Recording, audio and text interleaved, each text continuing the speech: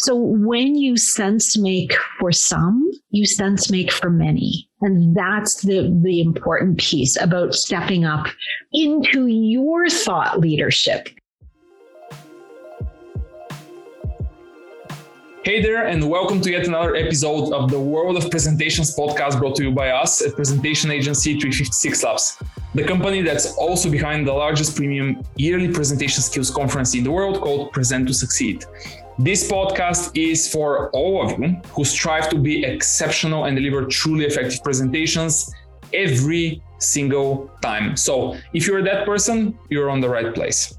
I'm Boris, the founder of the company and your host for today's episodes. And with me is a colleague of ours. Her name is Andrea Sampson, and I have to tell you this one, just listen to this one. She describes it in her LinkedIn profile this way. Andrea is someone who loves and believes that we're each the sum total of every conversation we have ever had. So her goal is to create and have intelligent conversations every day. She's also a TEDx speaker coach and provides communication coaching and consulting expertise to leaders, experts, and change makers. And I'll stop here and leave it to her to tell even more. Andrea, welcome to the podcast. Thanks so much, Boris. I'm so excited to be here. Thank you for asking me on. Tell us, what did I miss? Tell us a little bit more about you.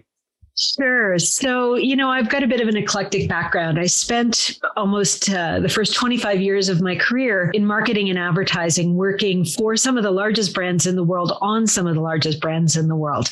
And, in advertising, I was what was called a planner. I was a strategist. And my job was to really deeply understand the reasons why humans make the decisions that they make, the buying decisions. And because I was a planner, a strategist, what I did was I helped to understand how we could change those decisions, have people make other decisions, change their behavior. Well, when I started working with TEDx Toronto here in Canada close to 10 years ago, I started to understand that the first 20 years of my career in advertising was exactly the right foundation to be a speaker's coach. And truthfully, I didn't even know what a speaker's coach was when I was hired, because all TED events are volunteer, as a speaker's coach. And what I learned in working with TED speakers is that, first of all, you work with some of the most incredible people in the world. These are, scientists, academics, technologists, artists, people who are changing the world.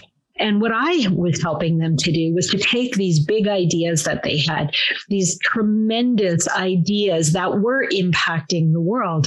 And I was helping them to tell them in such a way that the rest of us could understand. Because here's the thing I know about experts and change makers is that they're really good at doing the work, but they're not so good at helping other people to understand it.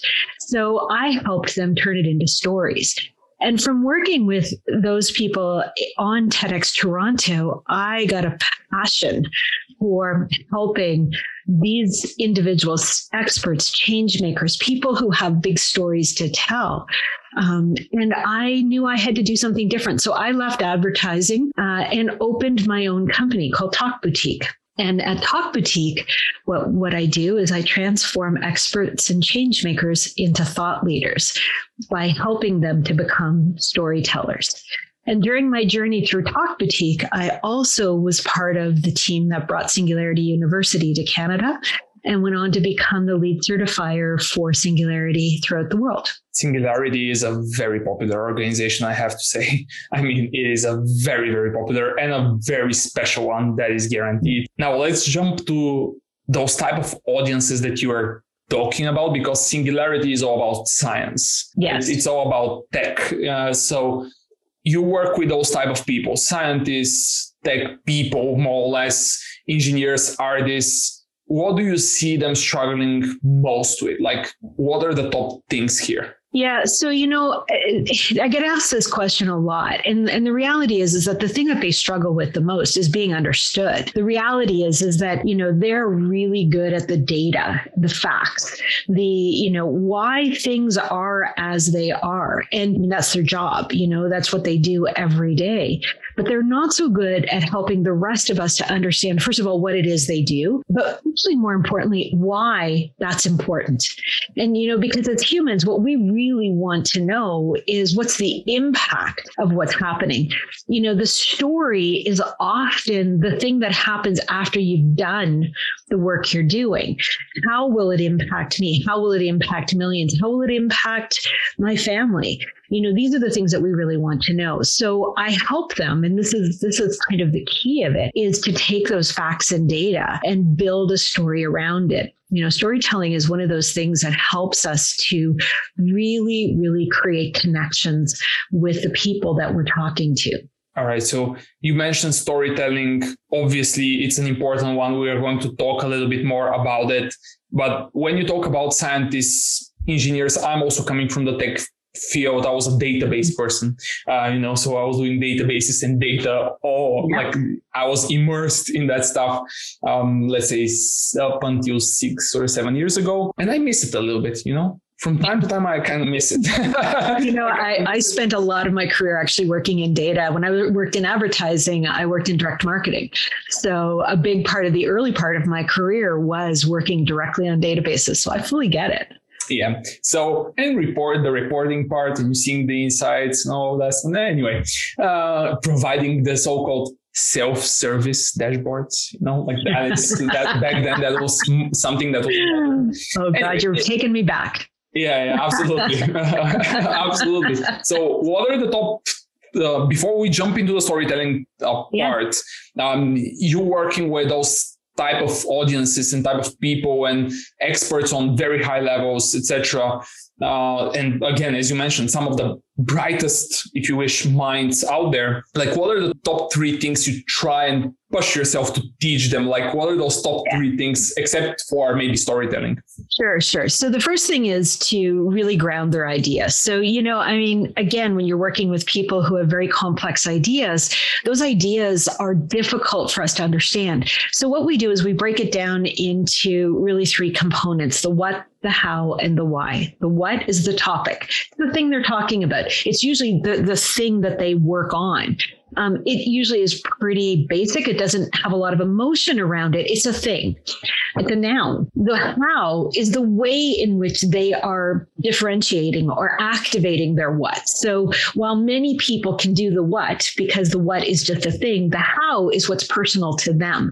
It's their idea. It's their unique point of difference. So when you put the what and the how together, you get them. But then the why, and this is the piece that most, especially scientists, miss, is the impact that it's going to make on others. And the why is actually the place where the speaker, the communicator, and the audience meet. It's the place where the passion comes together. And the why is where all of the passion and emotion lives. So when you put together the what, the how, and the why, what you have is a core idea that's very clear and that connects with the speaker as well as with the audience. So that's the first thing I teach them. The second thing I teach them is the use of voice. Our voice is so incredibly important. Now, I by no means am a vocalist, but what I am as an expert communicator is I understand how voice is a way in which for us to connect. Now, today we're speaking on a podcast. If I was speaking in a very monotone way, what would happen is your listeners would eventually tune me out. Yep. And so we need to use our voice as a way to draw people in. Think about when you're listening to somebody tell a child a story. Their voice is going into different characters, and we're hearing scary voices, and then we're hearing maybe silence and things like that. Now, why do we do that naturally with children? But when we're talking to each other, we tend to forget that we've got this tool. So I teach them how to use that voice. And then the third thing is to make sure that they are allowing their body to tell the same story that their voice is telling. Our bodies don't lie. The gestures, the ways in which we lean in tell a story in and of itself. And so when we understand how to use our body, how to use our voice, and how to convey that core idea, what we have is a fully congruent story that the audience connects to. Can I Can I go back to the voice part? Because that's super interesting, especially with the tech, the scientists, and all of those type of people. Actually, I think it's super relevant to every presenter, every business person who is being asked to speak. How do you push them to change there? Because I think that's something that everyone should be forcing themselves to do, especially nowadays with all of that virtual type of things and all of the algorithms that even compress our voices even further because we are online, etc. Is that example that you just gave with the baby and how we are talking to a baby, for example, is that the example that you give them and then you ask them, hey, so why don't you just do the same when you're speaking? Or is it something else is there another button that you're pushing there? Yeah. So there's a bunch. I mean, we actually talk about the vocal dashboard, and, we have many different ways in which we can vocalize. So everything from pitch to tone to texture to volume, these are all highs and low points that we can use with our voice. So we teach them, first of all, what is the entire vocal dashboard? And then what we do, and we do it through a combination of training, but actually more in the coaching side of getting them to hear their own voice. So we don't realize how fast or quickly or how lack of inflection we speak with, like what's happening, because we hear ourselves, we understand what we're saying, we understand what we're trying to say. So we're not paying attention to the way in which we're saying it. And in fact, what most people are most worried about is sounding authoritative. So they're using the authority voice, the newscaster voice, as I like to call it. And it's the on at 10 kind of sound, And the problem with that is a newscaster typically is reading. And when we read, we sound like we're reading, most of us. And so we're not accessing those other areas of our voice. So what we do is we start to train them in pausing. Number one, so few people pause. Did you see what had just happened there as I paused? You looked up. Yep. Why? Because when there is white space in sound, everybody pays attention. What am I missing? Did I miss something? Should I do something? So if you want to gain your engagement with your audience, just simply pause. What it's also doing for you as the speakers, it's allowing you to catch up. So these vocalizations aren't just for the ways in which to engage an audience, but it's for you as the speaker. You're putting emotion in your voice. So, using the vocal dashboard, understanding the tools that we have at our disposal, and then actually using them. That's actually really, really key to giving any sort of communication, whether it be a talk, whether it be on a Zoom call. And, we are all so now cued to this world of virtual that we're living in. Yeah. And so what happens is we get bored, we start to tune out, the voice starts to get tired, or on the other side of it, if we're nervous, we speed up and we speak at 1,000,000 miles an hour and no one understands anything. And, we think that people want us to speak faster rather than slower because we're all in, we're the YouTube world, right? Where I can speed up the playback of any presentation and we all do it. But that's not how we want somebody to present to us, because in the YouTube world, I can press pause and I can go back. You cannot do that in real life. Yeah. And so our voice and using it to the best of our ability is going to be the thing that connects us and that gives understanding and engagement with our audience.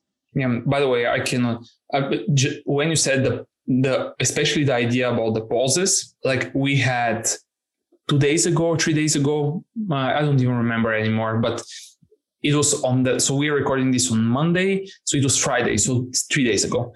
We had a practice session with one of our customers, and one of the ladies that prepared a presentation for the practice session, she came up, actually took everything from the first session that we had with them, which is very rare for some reason, but she tried to apply absolutely everything, right? Absolutely everything. And she, as part of her presentation, told the story.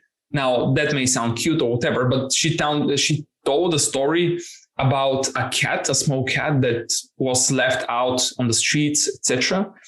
And the only, like everyone was, you can just feel how everyone was immersed in that. Even though we were online, everyone was so on the, like so engaged, etc. And after she ended, everyone was like, I will do whatever you just advised. Like she was like, hey, just think about the next time when you see one of those cats, just help it, like did show, especially she made this call to action at the end of the talk, because most of the audience in that training are ladies who already have kids. Right. And then she was like, what type of example are we giving to our kids? Like when you left somebody and not just helping them, how do you want to raise your kids? And she used that as an example of, hey, let's show our kids that we need to be caring. We need to all of that stuff. And the only thing that was missing, and I just remember that when you said the pauses, the only thing that was missing was pauses on a few moments, on just a few moments. And I said it in the feedback session, in the feedback part. And there was another lady from her team that said, if she adds pauses, she will completely destroy us. Oh, yeah. Well, and that's the point, right? Because that's what happens in those pauses. You're letting it land. When I talked earlier about doing that core idea, and we call that a statement of purpose. And it's one of the things that I like to do, because the core idea, that one sentence, it's the most important thing you're going to say in the entire talk. And it sounds like, there's two places within a presentation or within a talk that you would typically do that statement of purpose. The first is right after you tell that opening story. And then you're going to bring it back, because you don't just have that opening story at the beginning, you actually pull it all the way through, and you end on a completion of that story. And so you end with that statement of purpose turned into a call to action. And what you want to do is you want to put a pause before you say it. Then you say it. You put a pause after. And what you're doing is you're really cueing the audience, right? So the audience, as soon as you pause, they all look up. So now you've got their attention. You make that impactful statement, and then you let it hang. And as you do that, you own the stage in a way that you didn't before you did that. And everybody is now reflecting on that. And it's really powerful when you have the courage, because it is a courage thing. It's one of those things that it's really hard when you're the person that everyone is looking at. Hold the moment. But that's what you're doing. And in that moment, you project yourself from that center stage to the entire stage. And if you're on a video call, you've taken over every screen, regardless of whether they're looking at you or not. They are now looking at you. And so it's a courage thing, but it's also a powerful moment. Yeah, I cannot agree with you more. Like that courage part, you saying this in another, like the pauses now, then I need to bring up, for the case of this podcast, I need to bring up and screenshot another email from that same group that's all about courage. It was about the end, and someone asked me, what can I improve in the end of my talk? I was like, you need to end like super strong. You ended super strong, but you added a few more things that were not needed. You should have ended there. That's requires, as you said, it requires courage to put a full stop and go silent. And go silent. And then you just, that's where it's the call to action. Again, when I work with TED speakers, what I always say to them is, what do you want your audience to think or do differently as a result of what you've just told them? And so that's the piece. That's what you end on. Don't, in an ending, in a close, there's really only three things that you should do at the end of any talk. The first is you want to pull a thread down from that story. So typically, you're going to have an opening where you're giving something emotional. You want to remind people of that emotional place that you started with. And you want to pick up and give them another place, another emotion to connect in with. The next thing you're going to do is you're going to remind them of the idea that you're giving them, the statement of purpose or the core idea. You want to have that one sentence reminder, because that's the most important thing that they're going to hear in the entire talk. So you've got to remind them of why you've just told them everything you've told them. And then the final thing, this is where it's so important. And this is where you're going to put pauses, is you want to give a call to action, what it is you want them to think or do differently as a result of what you've just told them. And it's tied into that core idea. And this is where you want to put a pause before you have that call to action. You want to state it. And this is where you stand center stage, or you look directly into that camera and you give your call to action. And then you stop and you pause and you hold that moment. Yep. And then you end it with a thank you. But you hold the moment for a good 3 to 5 seconds. Hold it. And that can feel like an eternity. Yeah. But what you're doing is you're really letting it drop and the gravity of it. On a close, you do not add any new information. You keep it clean. You've done all of that in your talk. You've given them everything they need to know. Now you're just cutting cleanly into that idea and what you want them to do differently. So have the courage to do that. I'm writing that down. So on a close, you are not adding any new information. That one is so on spot. Now, let's jump, because we can obviously talk about that part for hours. Storytelling. Why should people care? Why should people push themselves to master that skill? The storytelling is one of those things that we as humans, first of all, we just do it naturally. We, listen to our language. Our language is imbued with metaphor, which is really story. So we love story. And why do we love story? Well, there's a couple of different reasons. First of all, it connects us. Stories are meta stories. So every story that's ever been told, we all have some connection to it, and we've all had some experience of it. So you could be telling me the most insane story, and somewhere in my life, I've had components of that. And so while your story is always going to be your story, I am connecting to it as a human who has lived a life. And so we mirror each other. And this is where it comes into brain science. Our brains love story because our brains are two things. They're predictive and they're associative. So our brain is always trying to predict what's coming next. So in a story, it's kind of having fun. It's getting excited about, oh, I think I know what's coming. We're always trying to predict it. And the second thing is it's associative. It needs to have other things to associate to so it remembers. And so when we've got a complex idea that we're trying to get people to remember, wrapping it in story is a great way to get them to remember it. We're giving them an association. And there's been tons of stories done tons of research done on what happens in the brain when it's listening to story. And what's happening is it's exciting all of the sensory cortexes of the brain. And so we're seeing the brain light up, whether it's, from talking about smelling something or hearing something or seeing something. All of those parts of our brain are getting excited. So imagine that in terms of the brain having all of these different ways to associate an idea. If you're telling facts and data, we're really only exciting the frontal cortex, the sort of the frontal lobes of the brain. That's where facts and data are held. And it's actually in language processing. That's what we're doing. We're going to language processing, and it's not enough for the brain to recall it. So if you want your audience to be engaged, to understand, to connect, to find ways to be interested, stories are the ways in which we do it. When I started Talk Boutique, one of the, I was kind of giving some lots of thought to what it was we were actually doing with people. I had spent about 4 years working with TED speakers at that point, and was sort of giving some thought to it. And I came up with this Venn diagram that helps to understand, and I call it from idea to impact. And the first circle, imagine a Venn diagram. The first circle is story. And the second circle is idea, and you've got an intersection. And so what happens is when you take an idea, as all TED Talks have an idea, and you wrap it in story, what happens is you create engagement, interest, people lean in. Now, if you only have story and idea, what happens is it kind of ends there, right? So we sit at our computer, we watch a TED Talk, or we watch an interesting video, and it's interesting. And we're kind of interested. And if we do nothing more with it, nothing happens, right?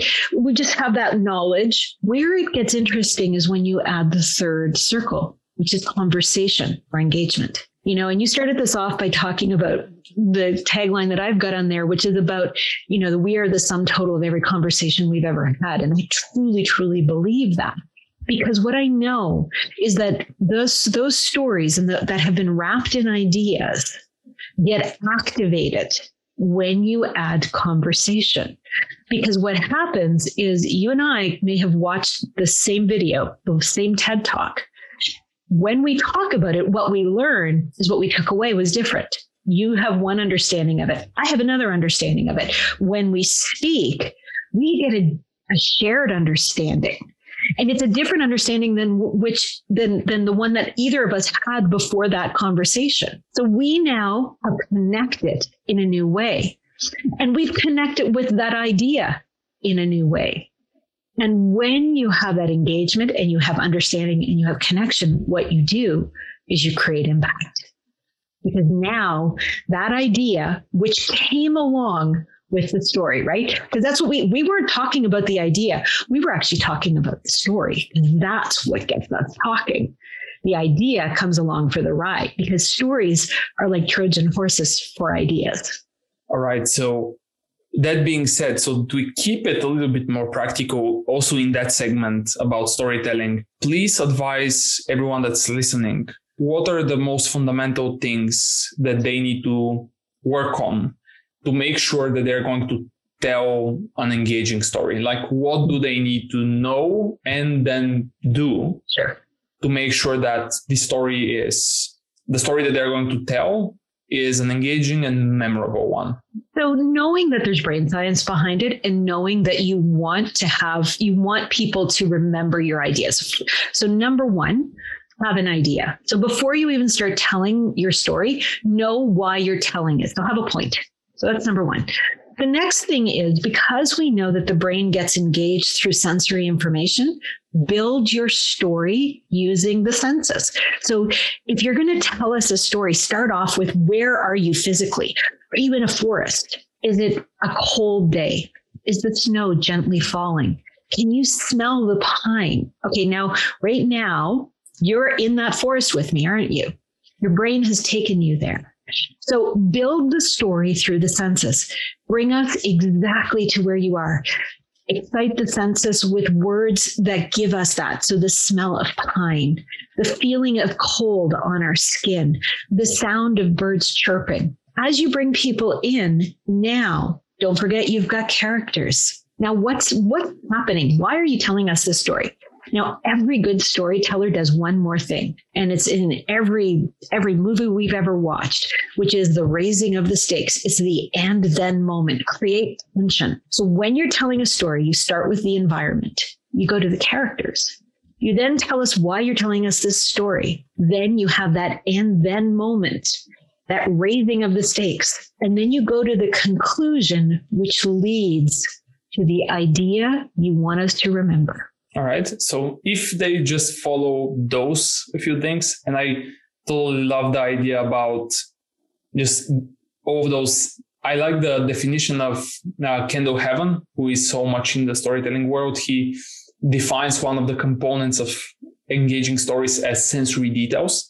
This is exactly what you're pointing to, and more or less describing the scene, describing what you're hearing, feeling, smelling, etc. All of those things with words or with the visual support also, right? You can use the slides or the visual support that you have. Say it. Anything. The more you say it, have both. It's a see and say. Like, as if you have slides, and you might have a beautiful slide up there of a winter scene. They'll tell us. The voice connects us. Yeah. All right. So last one here. Yeah, you have a very strong opinion on people trying and pushing themselves to be thought leaders. You're also you actually now, after this recording is published, we have started a program that's called correct me if I'm wrong here, the 3 secrets TEDx speakers use to deliver compelling virtual presentations. And it's all about thought leadership. Why do you try to push people into thought leadership? Why do you think that's important? Why should people chase that opportunity? I do have a really strong opinion on this because I think right now our world is going through a lot of change. In this moment and when we're recording this, I live in Toronto. We're still on a lockdown from the pandemic. There's economic fallout from that, and there will be for years. The reality is we're in a place of change. We're also at the dawning of the fourth industrial revolution. And everything that we have known up until this point is in a state of change, from our systems to our structures and even what it means to be human. And so we're reconstructing ourselves and what we know. And the world needs people to step up as thought leaders. We need to step into this place of what it is that each of us are an expert in, because we all have expertise and we make sense from our perspective for others, because we see this happening a lot, but so many people don't think that they're a thought leader, think that perhaps what they have to say is not important. And I disagree, because what I see is that sense making is the thing that helps us all. When one of us makes sense for somebody else, a bunch of people get it from that perspective, because we've got to hear it from several different perspectives. So when you sense make for some, you sense make for many. And that's the important piece about stepping up into your thought leadership. Because it's not about being the thought leader. It's being a thought leader from your perspective. And I'm writing that down. Who else should we get on our podcast? I work with such amazing people. One name. Yeah, one name. So I think Pascal Finette. I don't know if you know Pascal. Pascal. And his Pascal, Pascal, last name Finette, Finette. He is the chair of entrepreneurship at Singularity University, and he owns a company called Be Radical.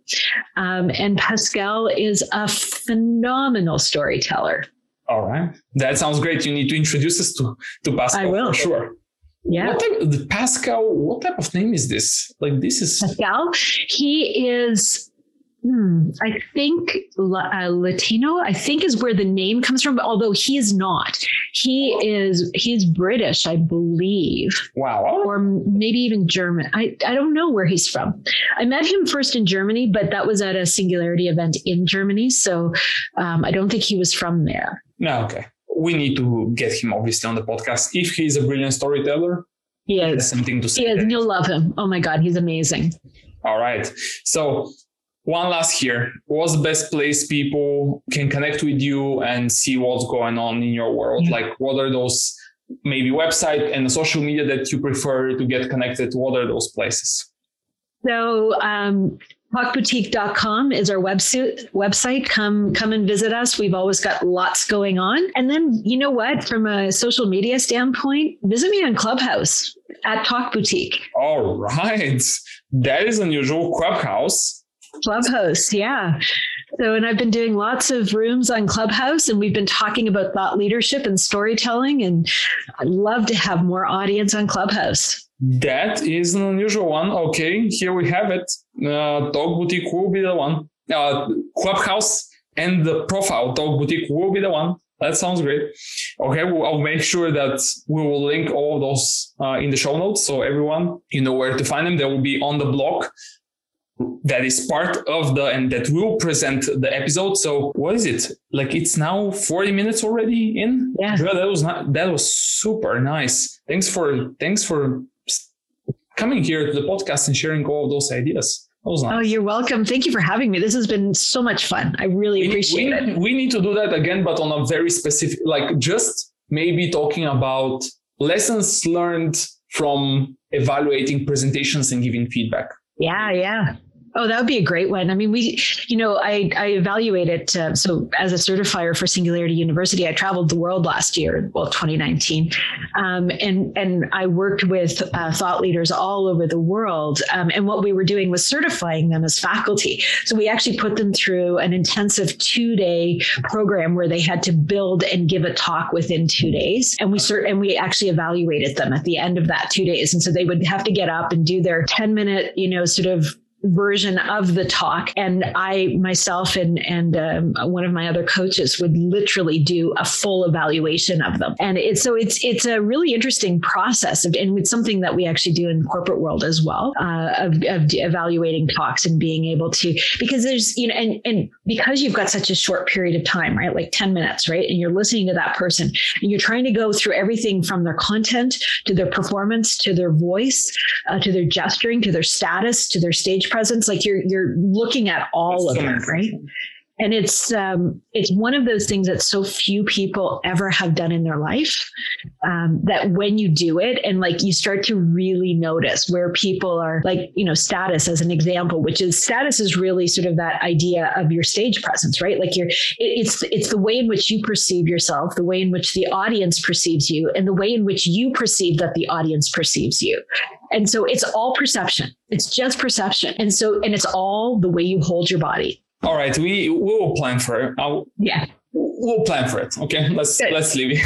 Well, let's leave it here, or we can do a Clubhouse together. That will also be an interesting room for Clubhouse. Yeah, would love that. We have been doing Clubhouses, or experiment is the proper word. Yeah, that's what I've been doing too, because it's still so experimental right now. I actually believe that everyone is currently experimenting. There is no way to figure out how do you monetize this, right? Like, how do you turn this into something that can eventually be, like a social media that, because it will become monetized at some point. And the question is, do you have a presence on there that is monetizable?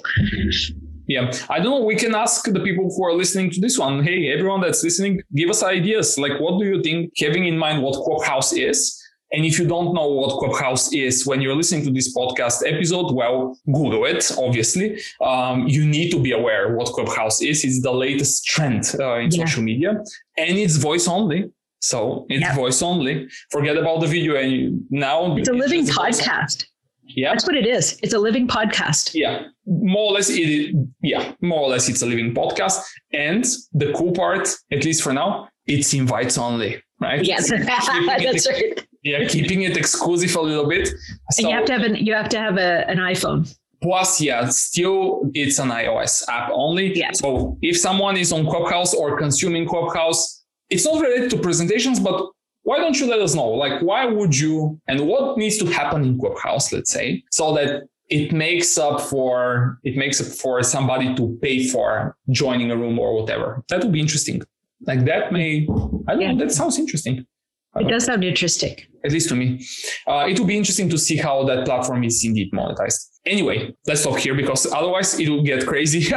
We can talk about Clubhouse using voice on podcasts, etc., etc. We can talk about a lot of other things, obviously, in the next few days. I don't know, but let's stop here because otherwise we'll never end this podcast. Andrea, thanks again for joining. This was a huge, huge pleasure. Like, thanks again for doing this. Thank you, Boris. This has been an absolute pleasure. I have enjoyed every moment of it. Perfect. Happy to hear that. And if anyone listening has a question, I always say, hey, whatever you think we can answer, just shoot us a message on any social media, and Clubhouse also included. And you cannot shoot a question on Clubhouse if you're not part of a room, but still, if you are part of a room, shoot us a question there and we'll be happy to answer. In the meantime, let's also, a shameless plug, Andrea, visit our website also, which is 356labs.com. Many people say it's 365 labs, but it's 356 labs, and see how we're helping also some of the biggest brands out there with their presentations, virtual events, since recently, by the way, very interesting, and training needs. Also, if you still don't know about the yearly Present to Succeed conference, where we will probably need to get Andrea in, this is the conference that we organize. Check that one out too, and join us in the upcoming edition. The prices are very, very compelling, yet you will be learning from some of the brightest presentation experts in the world. Thanks for listening. Hope you enjoyed it. Subscribe if you liked it and share it with a friend. See you in the next one.